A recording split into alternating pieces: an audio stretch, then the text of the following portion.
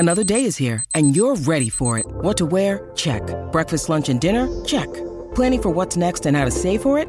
That's where Bank of America can help. For your financial to-dos, Bank of America has experts ready to help get you closer to your goals. Get started at one of our local financial centers or 24/7 in our mobile banking app. Find a location near you at bankofamerica.com/talktous. What would you like the power to do? Mobile banking requires downloading the app and is only available for select devices. Message and data rates may apply. Bank of America N.A., member FDIC.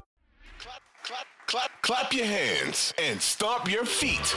You're listening to the Clap Your Hands podcast, hosted by Elliot Shore-Parks and Kyle Neubeck. Here they go.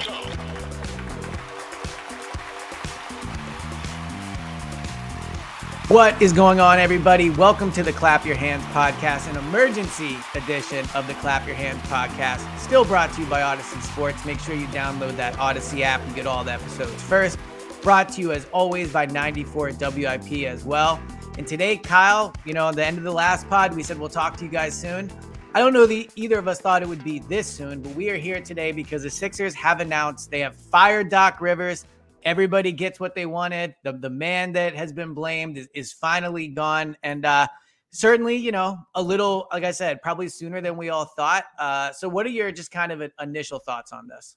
Well, first of all, I'm really happy to be talking to you today from a Men's Wearhouse ad. So I forgot about just that. wanted Yes. to. Well, here's what I'll say. That's your wedding photo, I would assume, right?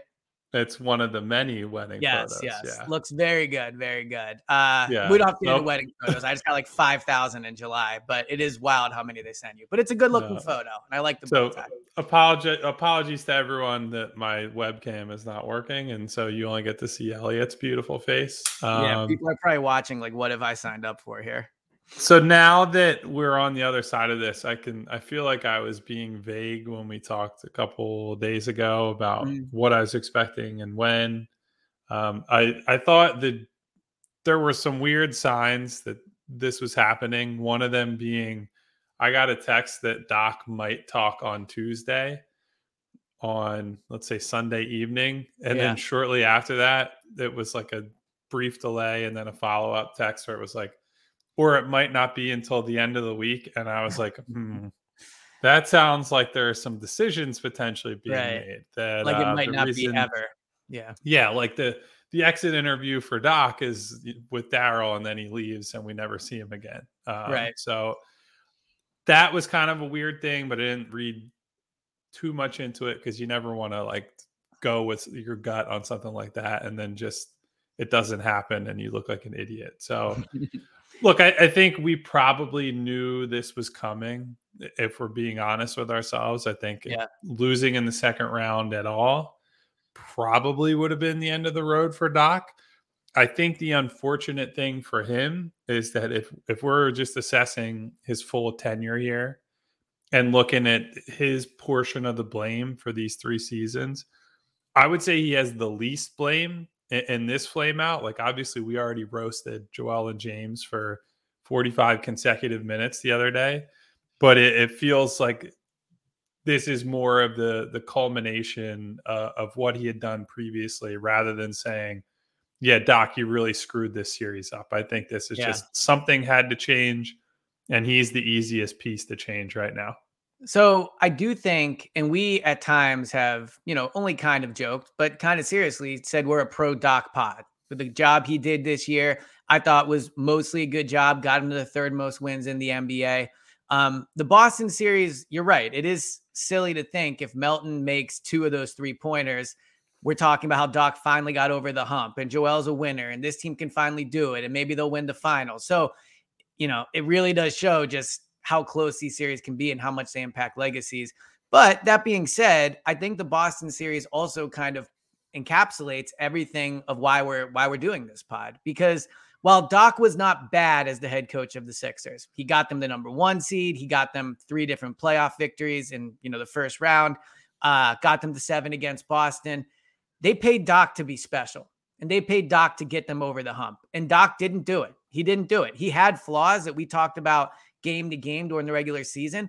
But if you look at the Boston series, and I'll never pretend to be Mr. Basketball X's and O's guy, but it seemed like Joe Mazzulla just figured out how to stop the pick and roll by adding an extra big man, and Doc had no counterpunch. And I don't know if, I don't know what the counterpunch would have been. That's not my job. But one thing you do hear about Doc is in-game adjustments and those things. So I do not think Doc is why they lost the series to Boston. Embiid is a big reason why. James Harden is a big reason why. Jason Tatum going absolutely crazy is a big reason why. But Doc was paid the money he was paid to get them past the point, and he had 3 different shots at it. So while I'm not going to sit here and be like, thank God he's gone, what a terrible job he did, now they have a chance to win, I also can't sit here and say and debate if it's a good decision, because it's probably the move I would have made as well. Yeah, so we'll get to the potential candidates for this job in the first place. Did you see there's a video from Rasheed Wallace? Oh, yeah, just came out earlier today.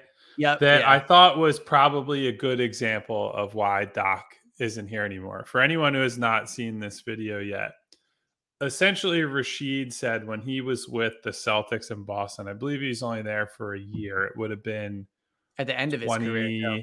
It was 2010 when they went to Game 7 with the Lakers and lost, and Kendrick Perkins got hurt at the end of that series. And Doc actually was asked about that series recently and was like, oh, thanks for bringing that up during another playoff series involving the Celtics. But Rasheed essentially said what all of Doc's critics would say is that he just doesn't make adjustments. And when he says to do something, there were times in the Boston huddle where he would say something, they go out on the floor, and then the players would essentially huddle up and say, all right, here's what we're actually going to do. Yeah. And I think it's a good example of why that 08 Celtics team is the only team that he's ever been able to take to the mountaintop. Because one, the talent was overwhelming. You have 3 Hall of Famers plus Rajon Rondo, who I think, whatever you think of him and his career overall, really intelligent, cerebral player, so that if you needed somebody to kind of diagnose things on the fly and figure things out, that's a good guy to be running the offense for you, running the team for you. So, to have somebody like that, a former player, come out and basically say, Glenn Rivers, which he called him Glenn, I thought was very funny. He's like, Glenn didn't do this, or Glenn didn't do that. That is a pretty bad sign for him overall. Now, I guess the counterpoint would be, and I guess one thing to keep an eye on during this coaching search, Joel really liked Doc. And I don't think he ever made that much of a secret throughout his time here. And after Game 7, Joel came out and said he's done a great job. Now, he couched that by saying, this is a guy there are a bunch of guys around the league who also lost their jobs that have won Coach of the Year. Monty Williams, Mike Budenholzer. Budenholzer, in his case, won a title a couple years back. So these guys are all aware that it's a what have you done for me lately business, same as it is in every other professional sport. But we're going to see just how much sway Joel has when it comes to the coaching search process, because look, like, you hire the wrong guy and Joel gets upset. There are some reporting rumors about James Harden and his relationship with Doc after the comments he made end of the series. You piss off Joel. I know nobody really cares right now because people are ready to throw Joel off the Ben Franklin Bridge. Yes. But if you irritate him and then all of a sudden it's, hey, he might be looking for the exit door, then we're talking about a very, very different situation for the organization. I'm curious because I do want to get into the James Harden thing, the Joel impact, and that's probably when we talk about some of the different candidates. It's funny, coming into this pod, I was debating how much we even really want to talk about Doc. I remember when the Eagles fired Doug Peterson, there was real debate. Like, should they have done it? Was this the right move? This reminds me a lot more of when the Phillies fired like Joe Girardi, in the way where everyone just agrees it was the right move. So kind of rehashing the Doc legacy, I don't know how important that is. But one thing that is important that I wanted to ask you was, for the next head coach, obviously one of those things that they're going to be looking for is making up for the areas that Doc lacked. And I thought that Daryl Morey's statement, while clearly very complimentary of Doc, also at the end where he said we have to make moves to, essentially paraphrasing here, like advance our chances of winning a championship, he didn't really, that's a line that is critical of Doc, right? So I'm curious from your experience of covering Doc up close, being at his press conferences, talking to players about him being, at all these games and covering them. What do you think Doc did to hurt the team? And what do you think Doc did to help the team? So let's start with how he helped the team. I think the biggest thing that he did that looks obvious in hindsight, but I think was a real decision to make when he came here, was putting Joel Embiid at the top of the Sixers pyramid. Because remember, he's hired in 2020, right? Coming out of the bubble, and especially because Ben Simmons had missed the bubble or missed the playoffs in the bubble with a back injury, there were a lot of people who either wanted to trade Joel Embiid or thought that Ben Simmons was the best player they had in the organization. And Doc came in, and while he still said this is a partnership and they have to work together, was very clear and very definitive that this is Joel's team. And we're going to go as far as Joel is able to take us, which turns out is the 7th game of the second round. But, that's as far as Ben could take him to. That's another discussion. But coming in and establishing roles and establishing a hierarchy was very important, because there was just kind of this too many cooks. We don't know who's the leader, who's the guy, who things are running through. And it was something that I think struck Jimmy Butler when he was here. He sort of became the guy just because that's Jimmy's personality in the playoffs. Yeah. And even coming out of it, now Jimmy lies through his teeth all the time, just like Doc does. So that's a funny thing that they actually share in common. Yeah. But Jimmy, coming out of the Brett Brown experience, essentially said there was no direction, and we're coming into meetings and we don't know who is who, and so on and so forth. And I think Doc did a better job of kind of setting those guidelines. And you're going to play this role. This is what you can be expected to do, whether you're Joel, whether you're Ben, Seth Curry, James Harden, whoever it is. He comes into the season, says what he wants from you, and that's kind of, you can adjust it as the season goes on. He'll take meetings with his players, but he's good at setting up that kind of stuff. I also think the ego management side of it, which is tied into that, is very important. Getting guys like James to buy into more of that playmaker first mentality, or going to Tobias and saying, I need you to be more of a spot up, catch and shoot guy. And that's what's going to help our team. Now, look, Tobias had ebbs and flows there. He's clearly not super comfortable with it, but you can see that he put in the work to at least try to be that guy. And some of that is a credit to Doc and the rest of the coaching staff for, pushing him in that direction. Really quick before you get to the negatives, I'm curious. Do you think Joel really liked Doc because he came in and said Joel's the guy, or do you think Joel respected Doc as a coach, as a tactician? I think it's both. Certainly, okay. If you have a new boss come in and tells you, hey, I'm going to let you be the guy and do whatever you want while you're making a ton of money, it's great, man. I can podcast when I want to. I can write when I want to. That's a great deal. So, yeah, sure. There's a lot of it that comes down to Doc sort of fed into what Joel wanted from the very beginning to some extent. Mm-hmm. But I also think, the evolution of Joel's game, moving him to the elbows and adapting the offense like that, at least some of that comes from the organization. Many of the reps that Joel put in to get there are in the offseason with Drew Hanlon away from the team. But that was not just, hey, Joel's going rogue and then he comes back and is deciding all this. That's something that they discussed as part of exit interviews and things like that. So I do think there's an appreciation from Joel for how he helped move him around and use him as a more valuable chess piece. So on the negative side of things, clearly there's some maddening tendencies that Doc has had that date back far beyond the Sixers tenure, right? Where young guys don't get enough of a chance early on. We saw it this season with Montrezl Harrell playing a lot of the year. I think in that instance, not only is that a Doc problem individually, it's one of those where because he's trying to appease a James Harden and the veteran guys. And look, I know that James wanted to play with Trez more early in the season. There was not that level of trust with Paul Reed. and Doc just willingly deferring in that situation and saying, yeah, that's what we're going to do.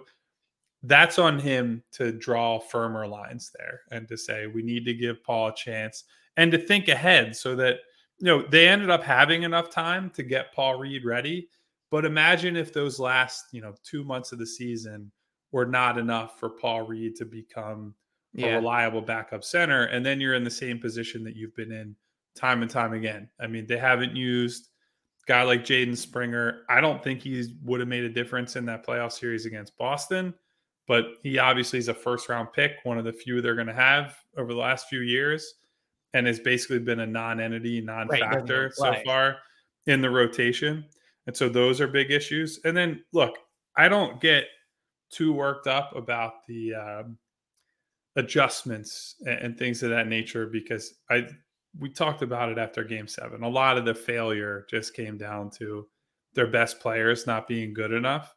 But you don't see them do many creative, off-the-wall. We're going to talk about Nick Nurse at some point. They're not playing a box and one, or they're not doing anything crazy, playing double big lineups and things like that. I know those are complaints that a lot of other people have made. I don't think this is a team that genuinely needed a lot of, crazy throw shit at the wall type strategies, but it's definitely a limitation of Doc. He gets painted into a corner, and what he did with the starting lineup in Game 7 ends up working because PJ Tucker just hit a bunch of threes, and that's great.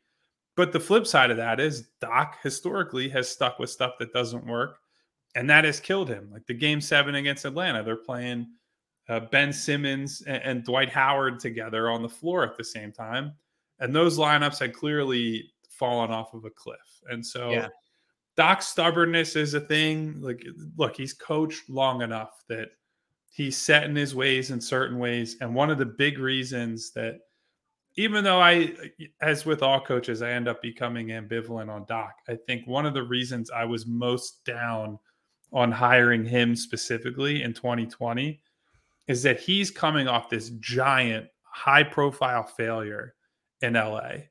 And when you come off of that and the team immediately pays you $80 million over 5 years or whatever his contract was, you're not being asked to change at all. You're not being asked to reevaluate what went wrong and what you could have done better and why you're not a coach who has gotten close to a title in however many years now.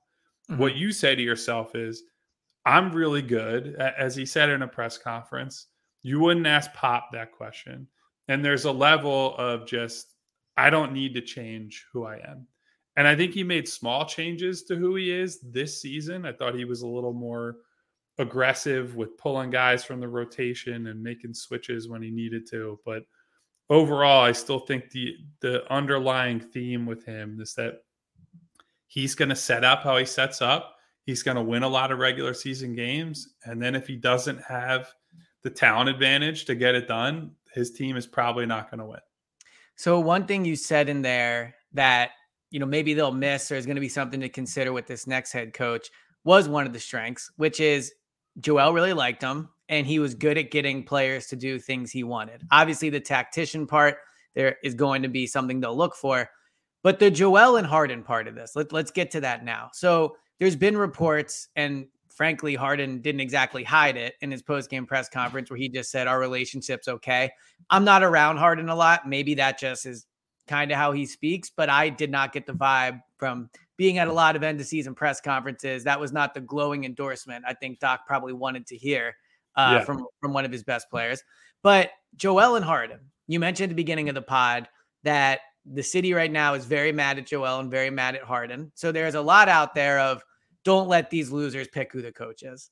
I don't subscribe to that, but I am curious from your perspective, how can the Sixers walk that line? Because I do think it's important to have a head coach that Joel and I guess let's say James too, to a certain extent, but definitely Joel is excited about. I think it makes a better working relationship. He's your best player. He's your franchise, all those things.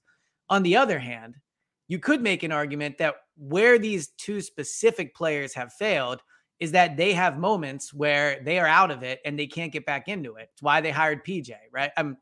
He did hire, but also signed. It's why they brought in PJ. So I'm curious on two folds. A, do you think they will have input? What do you think of the James Harden report? But also, would you do it? Because I think I would, but I'm not as sold on just let Joel pick whoever he wants as maybe I thought I would be. I would say you don't hire someone that he actively hates, but beyond that, I don't think you can let them get that involved in this process. And I think your guiding light has to be, who is the best coach that we can hire, just period. Because, and this is not necessarily about James and Joel specifically, but if we're looking down the road here, there's been a lot of talk about how this new CBA is going to change roster constructions. And from now until the 2024 trade deadline, there might be a wild amount of star player movement. Mm-hmm. If we're preparing for that sort of world, and again, I'm not saying Joel's going to ask for a trade or get traded, or James is going to ask for a trade, get traded, or leave in free agency, however you want to frame it. But you have to consider the idea that you could hire somebody just because it's James's guy or Joel's guy, and that guy could be those players could be gone in the next year or two. Like, I think that the franchise is at such a crossroads right now that we can't bank on, I would say, almost anybody on the roster being here longer than the next 2 years, right? And even that, I think, is a pretty generous time frame. I mean, the Max great example, close, but yeah. No, well, see, here's the thing. If you really are going to try to push for, this is a title-winning team, we believe in Joel, we believe in James, Maxey's your only valuable, like really valuable trade chip. And he's the guy that would have to move if you say the stars are good enough, but we have to make a big splash move, bring someone else in to shift the core. Well, that's the guy you have to move. So nobody, I don't think anybody is locked in stone enough that you sit here and say, we're definitely hiring a coach just because it makes this guy happy. Because look, I think if you look, and one of the reasons I was disappointed to see the list of names that came out, and I confirmed it just following up with the team, is that almost the entire list, they're all known quantity type guys. Mm-hmm. And I'm not saying that, we'll go through the names. Nick Nurse and Mike Budenholzer, Sam Cassell is one of the only wild cards, honestly. Frank Vogel, Mike D'Antoni, all good coaches who have all won lots of games, especially when they've had, good rosters. And this is a very good roster as it stands right now. But if you look at like an Eric Spoelstra, that guy has lasted through so many different versions of different teams. And he was almost fired. Like when LeBron was there, I think the core of that team didn't want him there anymore. And Miami's front office essentially had to say, we're not firing him. He's a good coach and you have to figure it out. And the Heat have reaped the benefits of holding on to him for a long, long time. And so I think their goal has to be getting a guy like that. And that's a lofty goal. It's not an easy thing to do. If you could just walk out on the street and hire an Eric Spoelstra and have that guy in your organization for, 15 years or whatever, everybody would do it. But I don't think you can't look at how the Bucks have fared in the playoffs, for example, repeatedly outside of one run and say, yeah, Mike Budenholzer, that's the guy who I think is going to change their fortunes. Yeah. I think you have to be willing to take a bigger risk here. Now, the flip side of it is they're less likely to take a risk because you're more likely to get fired if you screw up a risky decision. And I think that's part of the calculus. So we'll see what Daryl Morey and company cook up over the next month or however long this takes. All right. So we'll get into the list of names. I'm curious for your opinion on, a lot of them. There's a lot that were listed, but also some other names that maybe weren't reported. But last question, you can even just give yes or no answer. But the idea that he was fired because of James Harden, do you think there was anything to that? Is this meant to appease James Harden to get him to come back? Or do you think this move is made no matter what? I would say it's a positive side effect for them more Okay. than it is they did it because of James Harden. I think Doc was always going to be the fall guy if this went wrong, right? We've talked about that for months and months now. It is very obvious that because of, you know, how the NBA works, quite frankly, the head coach is always the guy who ends up on the chopping block first. It's the nature of being in that position. I don't feel too bad for Doc because he's still going to collect quite a bit of money for doing Yes. nothing over the next couple of years, probably working on TV or People would just say he did playing that the golf last few years. Yeah. so I don't feel that bad for him. But I don't think that it was like Daryl Morey saw that report or heard from Ramona Shelburne or talked to James and he said that and just walked into Doc's office and was like, you got to go. I'm sure it's Right. something that was in his mind. I'm sure that he's as aware of how James is feeling as anybody in the league. But yeah, I don't think that's the number one reason that you would do this for sure. So let's get into the head coaches, the candidates. Let me say first off the bat, just what I think I want in a head coach for the Sixers. I have not covered a Sixers head coach search. I've covered a few Eagles ones. And what I think I learned from that, and obviously that's football and this is basketball, but I think the philosophy and the principle of what I want in a coach is the same. I think this team needs somebody that is going to come in and be coaching for their life making their legacy now. If you talk about Doc obviously had a lot of question marks because he hadn't won in a while, all those things. Doc was already a multimillionaire. Legacy was set, probably a Hall of Fame coach, or definitely a Hall of Fame coach, I'd say, before he was even hired here. Some of these other coaches we're talking about. The Bucks coach, he's won an NBA title. Frank Vogel, he won one in the bubble, which you could argue if that's real or not, but he's won an NBA title. I think what this team lacks, and what I saw when the Eagles hired Doug Peterson and Nick Sirianni, is Doug and Nick were not the top 5 choices on the general list of guys. They weren't getting the initial tweet from Schefter saying they're going to interview Nick Sirianni, right? No one knew who he was. Doug Peterson, the Eagles only interviewed him. And I think a benefit of that is when these guys came in, they were doubted, they had to prove themselves, and they were extremely hungry and ready to go in. And they were extremely just motivated to do a great job. I'm not saying Doc didn't want to win, but Doc didn't need to win. His contract was $80 million, whether he got paid or not. What I think the Sixers need, especially with Joel and if James is going to be back, is somebody that is motivated, somebody that is going to come in and be fresh, somebody that's going to come in and do things their way because they have to do it their way. And with some of those retread coaches, that's always my concern with a retread, is that they're just going to come in, and if it works, if it works, great. If it doesn't, they kind of already have their money and they'll just leave or get fired and still collect their money. So I do think that's an important quality. And it's why I'm not as big on a Mike D'Antoni or those type of guys. Mike D'Antoni might be the correct, X's and O's basketball guy, but does he really need to come in here and win? How old is he now? He's got to be up there. He's 72, I believe. He's 72. Is he going to come in here every day and be so motivated to really just dominate and win this title? I don't think so. Whereas guys like Sam Cassell, who I do have some concerns about too, this would be the beginning of his legacy. This would be the beginning of him coming out and proving he can be an NBA head coach. So that's kind of where I'm at in general of what I'm looking for. It probably stems from I don't know how much head coaches really impact things. Clearly, there are things Doc could have done better, and this coach has to be better at those things. But from a personality perspective, I'm okay bringing someone in that maybe is going to push Joel and James a little because they themselves really need to win.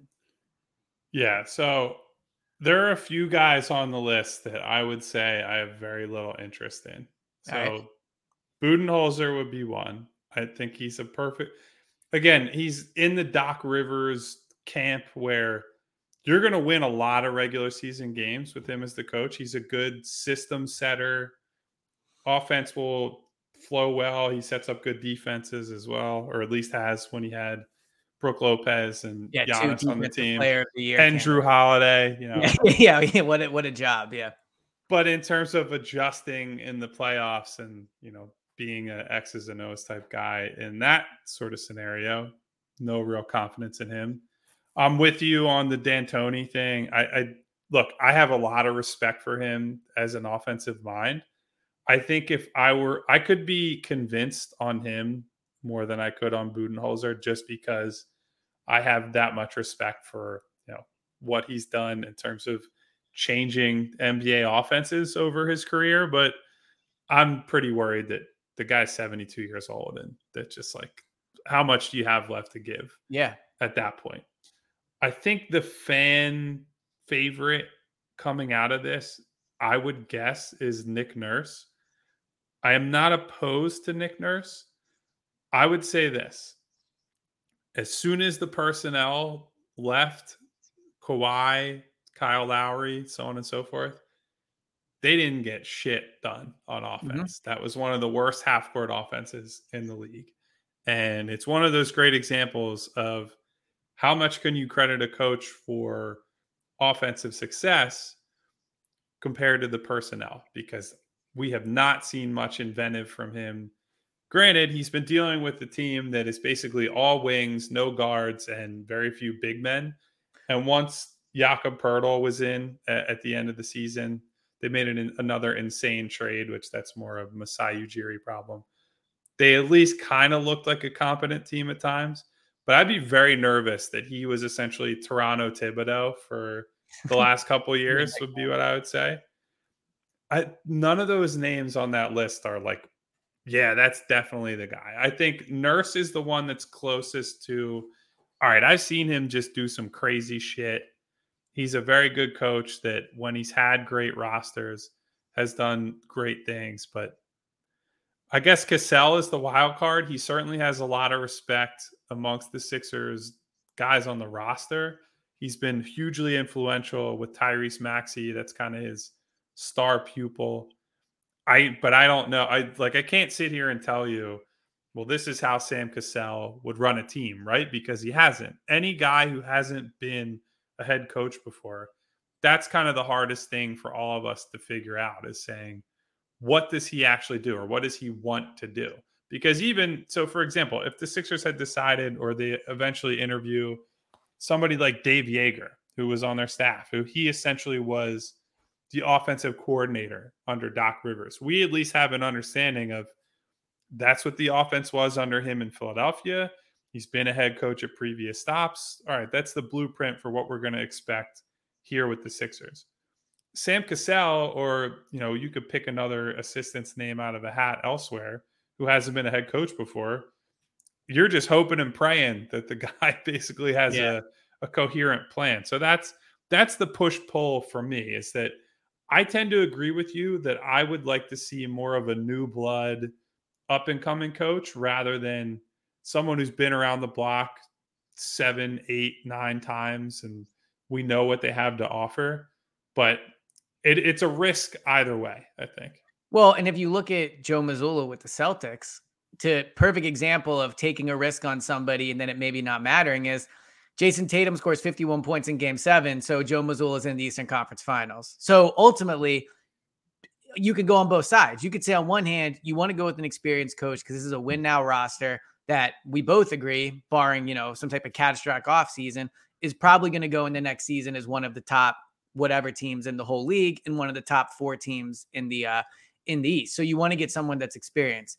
The flip side is they are a great roster and they are a great team. And if these guys play to their potential, a coach has some time to develop a little bit. You don't have to be a Nick Nurse where you're playing with the deck stacked against you when your best player is Pascal Siakam. Like you're not going to win many games that way. I will say Nick Nurse has the dumbest looking logo hat I've ever seen. For that alone, I would not hire him. If he walked in an interview with that, I'd be like, nah, it's all good. You can just turn around. Like I'm not signing my franchise someone who made like a Nick Nurse logo, but that's neither here nor there.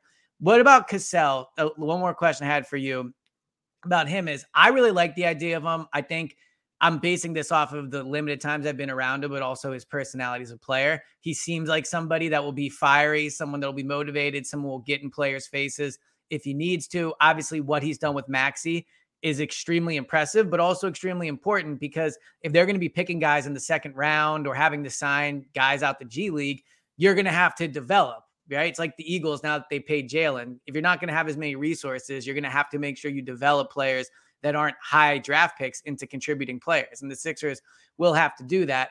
My concern with Cassell would be he was just in the building. So the problems that we don't like about this team, the lack of adjustments, all these things. Now Doc's making those decisions, but at the same time, is Sam Cassell sitting in these meeting rooms and he has the better solution and he's just not saying it? So what would you make of the fact that they would just be promoting from within on a staff that a lot of people didn't like?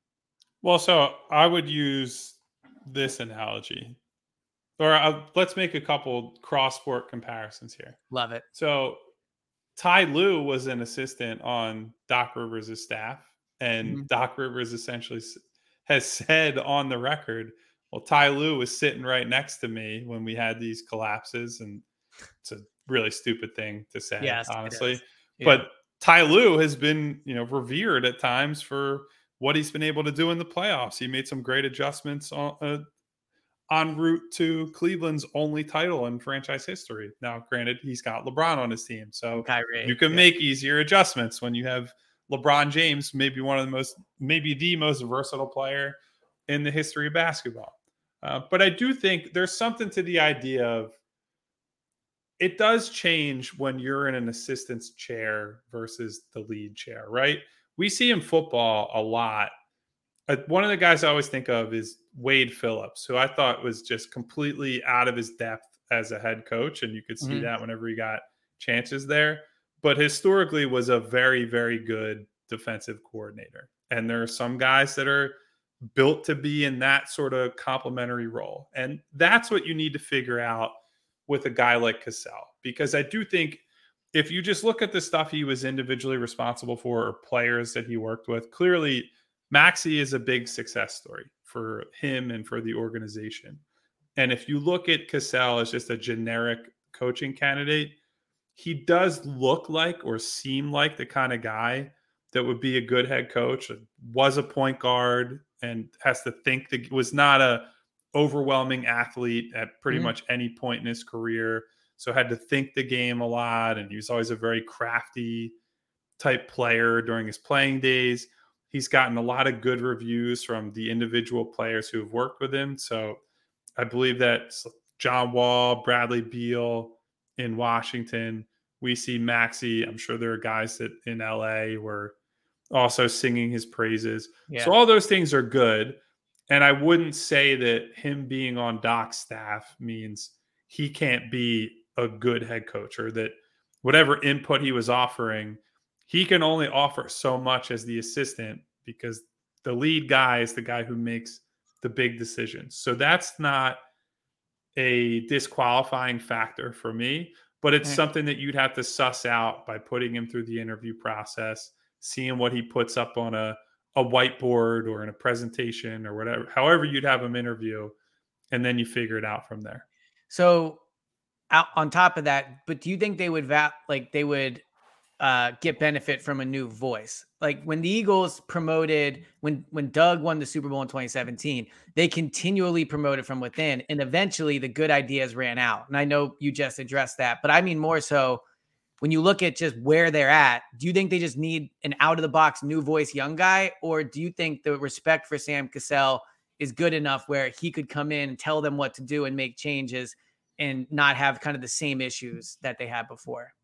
Well, I think that also extends to what do you do with the rest of the staff? Like if Sam Cassell gets hired as the head coach, is he keeping a lot of these same assistants, or does Sam have enough connects that he says, oh, I'm going to go get this guy and I'm going to go get this guy? Like, actually, what would be ideal, and I don't think they could pull this off, but to get somebody in the mold of a D'Antoni as sort of a first lieutenant, assistant head coach type guy, I think that'd be very valuable for somebody like Cassell, who'd be, maybe Cassell is more of the chew guys out, like firebrand type leader. And then you surround him, because that's the other thing about this conversation. You can put somebody in the head coach's chair who might not be, the elite X's and O's guy, or somebody who's more of a mystery anyway.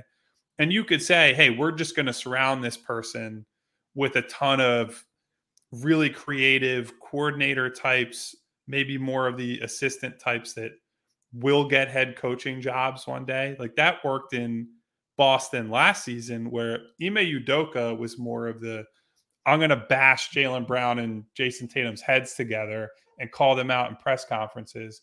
And then he's got guys like Will Hardy, who's a really good coach for the Utah Jazz now. They way overachieved under him. And then Mazzulla was the other guy who they essentially combined to make up a complete staff. And so it's never just about who the head coach is. You can find ways to round out whatever the strengths and weaknesses of the head coach are, or of the assistants for that matter too. So, I mean, they're not necessarily boxed in if they were to hire a Budenholzer or a D'Antoni or whoever it is, but you do have to make very careful consideration of each piece of that staff, I think. One person who's kind of in the middle of this a little bit is Monty Williams. Monty Williams is not 72 years old like Mike D'Antoni. He's coached, and I don't even know if I would say he's failed, because he didn't really get a fair shot in Phoenix. He took that Phoenix team all the way to the NBA Finals one year. What do you think about him? I like him. I don't love him. Now, saying that, I thought it was kind of crazy, or I was more down on him when Phoenix hired him than a lot of people were, because I didn't think he was anything special in New Orleans when he was a head coach previously. But I just feel like he's kind of in that Doc mold, where I think he's, with the leadership qualities, I think he's good. I think he's probably more of a firebrand type guy. Like, he's been willing to, and it works both ways. He does not have a good relationship with DeAndre Ayton, who it looked like they might have to trade him if they were going to keep Monty Williams. They might end up trading him anyway in Phoenix because he's such an up and down player. Yeah. But Monty has been willing to just kind of chew guys out, throw them under the bus. And, Joel has worked with him before, and maybe Joel needs a guy like that who's not going to let him get away with as much, who's going to try to hold him. I hate that word accountability, because I think it's so stupid to act like a coach's number one job is to make sure professional athletes are ready to play all the time. Yeah. But maybe there is something to that, where they just need a louder, sterner guy in the locker room, and maybe Monty's that guy. But look, if we look through his recent playoff past, they had the most embarrassing, if you want to talk about embarrassing Game 7 losses, the Phoenix Suns lost to Dallas in Game 7 last year. Makes the Sixers Game 7 loss a couple of days ago feel like a tightly contested affair. So I forgot. And then they also, they have Kevin Durant, Devin Booker, and lose pretty easily to Denver in the second round this series. They're up 2-0 in the finals against Milwaukee, lose 4 straight games and lose the championship. So it's not like he has this spotless track record in terms of postseason success. And that's why, again, I think I end up agreeing with you, where I would be more willing to explore an outside the box hire, because I don't think anybody who's readily available right now is this wartless, just pristine candidate that you hire them and it's at full steam ahead, they're going to win the title. I think it's a lot of guys that come with different caveats and question marks, and we're all going to see. So the outside the box guys, are there any names you think fans should keep an eye on? I looked online for some out of the box names, and frankly, the names I found were just ones that are not realistic. One website said Andre Iguodala could be a head coach. I love that idea a little bit. Udonis Haslem, I think is kind of fun. It was funny earlier in the pod, you said, have I seen the Rasheed Wallace video? And I had seen the one you talked about, but there was another one my friend sent me where Rasheed Wallace is like running a drill. And so now I'm kind of in on Rasheed Wallace as the idea of a head coach. But outside of guys that they're obviously not going to hire, what are some names fans should maybe keep an eye out for that maybe or not that they're interested in, but just out of the box assistants or college guys that maybe you think could be of interest? Well, I mean, everybody in Philadelphia is going to ask for Jay Wright. That's right. I can't believe we didn't bring him up. Good point. From what I have heard, honestly, I don't think he really is like jonesing to get back into coaching. Now, you give him a big enough offer, who knows? And I've always been of the perspective there's just a lot that is outside the box, but there's just a lot to prove when you can't just have more talent via recruiting than everybody else. That's always one of the biggest changes college to the NBA. I have a lot of respect. He's not exactly, he wasn't like a Kentucky. Villanova was getting good recruits, but they weren't getting, did they ever get? But even still, like they're winning 30 games a season. They're right. Like in the regular season, I agree with, they're going to have way more talent than most of the teams they're playing. And like you just can, is what I'm saying. It's not you're not definitely going to have more talent than everybody else every year. But I would say average season, most teams they're playing, they're overwhelmingly going to be favored against. So that's always the hard part. He has played a modern style, or his teams played a modern style kind of long before it even became popular with the multi-guard lineups and spacing the floor and what have you. So I'd be interested to see what he would have as an NBA coach if he ever gets there. Although I heard a rumor, this is like way from like the weirdest source imaginable. I heard a rumor a while back that he might be waiting for potential San Antonio Spurs job to open up to become the Spurs guy when Pop retires. That's a weird choice, considering their roster is terrible. Well, maybe if they get Wembanyama, that'll make it easier for so he's one. I know what's his name in Miami. So Chris Quinn, Miami assistant coach. Chris Quinn, the assistant with who has always gotten pretty strong reviews. Now again, that's on a staff that Eric Spoelstra is the guy. And so it's hard to tell, how much of this is Spoelstra and how much of this is Spoelstra has had, capable lieutenants alongside him. And one of the lessons that I've learned over the years is that sometimes teams will float that a guy is a great assistant as a favor to him, but also because they'd be happy to get him out of there. Like there are some guys hired over the years that clearly did not pan out and were in over their heads as head coaches compared to when they were assistants. So be careful of who you trust when you see assistant names out there, because that's a lot of agent politicking and, handshake deals and favors. And so we're going to have to go through the background of all these guys to put it that way. That's why when it was initially reported all those names, and I believe they're going to look into all of them. That also is just a list of all the names everybody thought of. So I'm sure that there is real interest. But now I guess the last question before we wrap this up is, when they hired Brett Brown, it took 3 months or something like that. That was pretty unorthodox, honestly. Yes, I would not expect that to take that long. Do you think this is going to be, they fired Doc because they know who they want and they're going to probably just hire that guy and this is going to be a relatively short thing? Or, are we going to do 2 weeks of this, like multiple interviews, rumors, all those things? I think it's going to take a little bit. And I just thought of a real outside the box name. Well, not that far, but I thought of one that I would be curious if they give it a shot. Becky Hammon. I had that written down as well. People talk Dawn Staley, which I see, obviously she's from the area, all those things. Becky Hammon's an interesting one. I just think like compared to Dawn, and it's no disrespect to Dawn. It's obviously built a great program in South Carolina. Becky's already been on an NBA staff. Like she's had in the NBA level experience. That's just a different sort of experience than, again, it would be a landmark hire if they were to make a hire like that.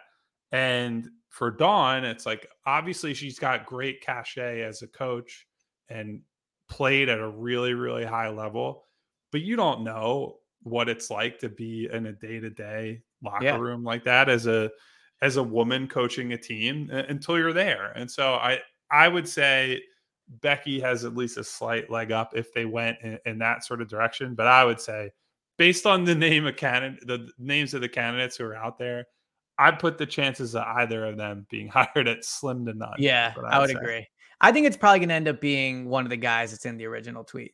It's going to be not super creative, not, if they hire Nick Nurse, we'll do a pod and be like, oh, I get it. But we won't be sitting here and going, oh my God, look at this exciting new hire they made. And we're learning about him and he's so great.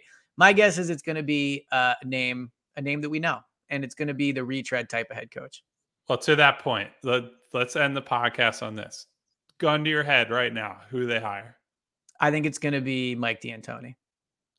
You and I both agree. And this is not like my reporting intel or anything, but that would be my guess.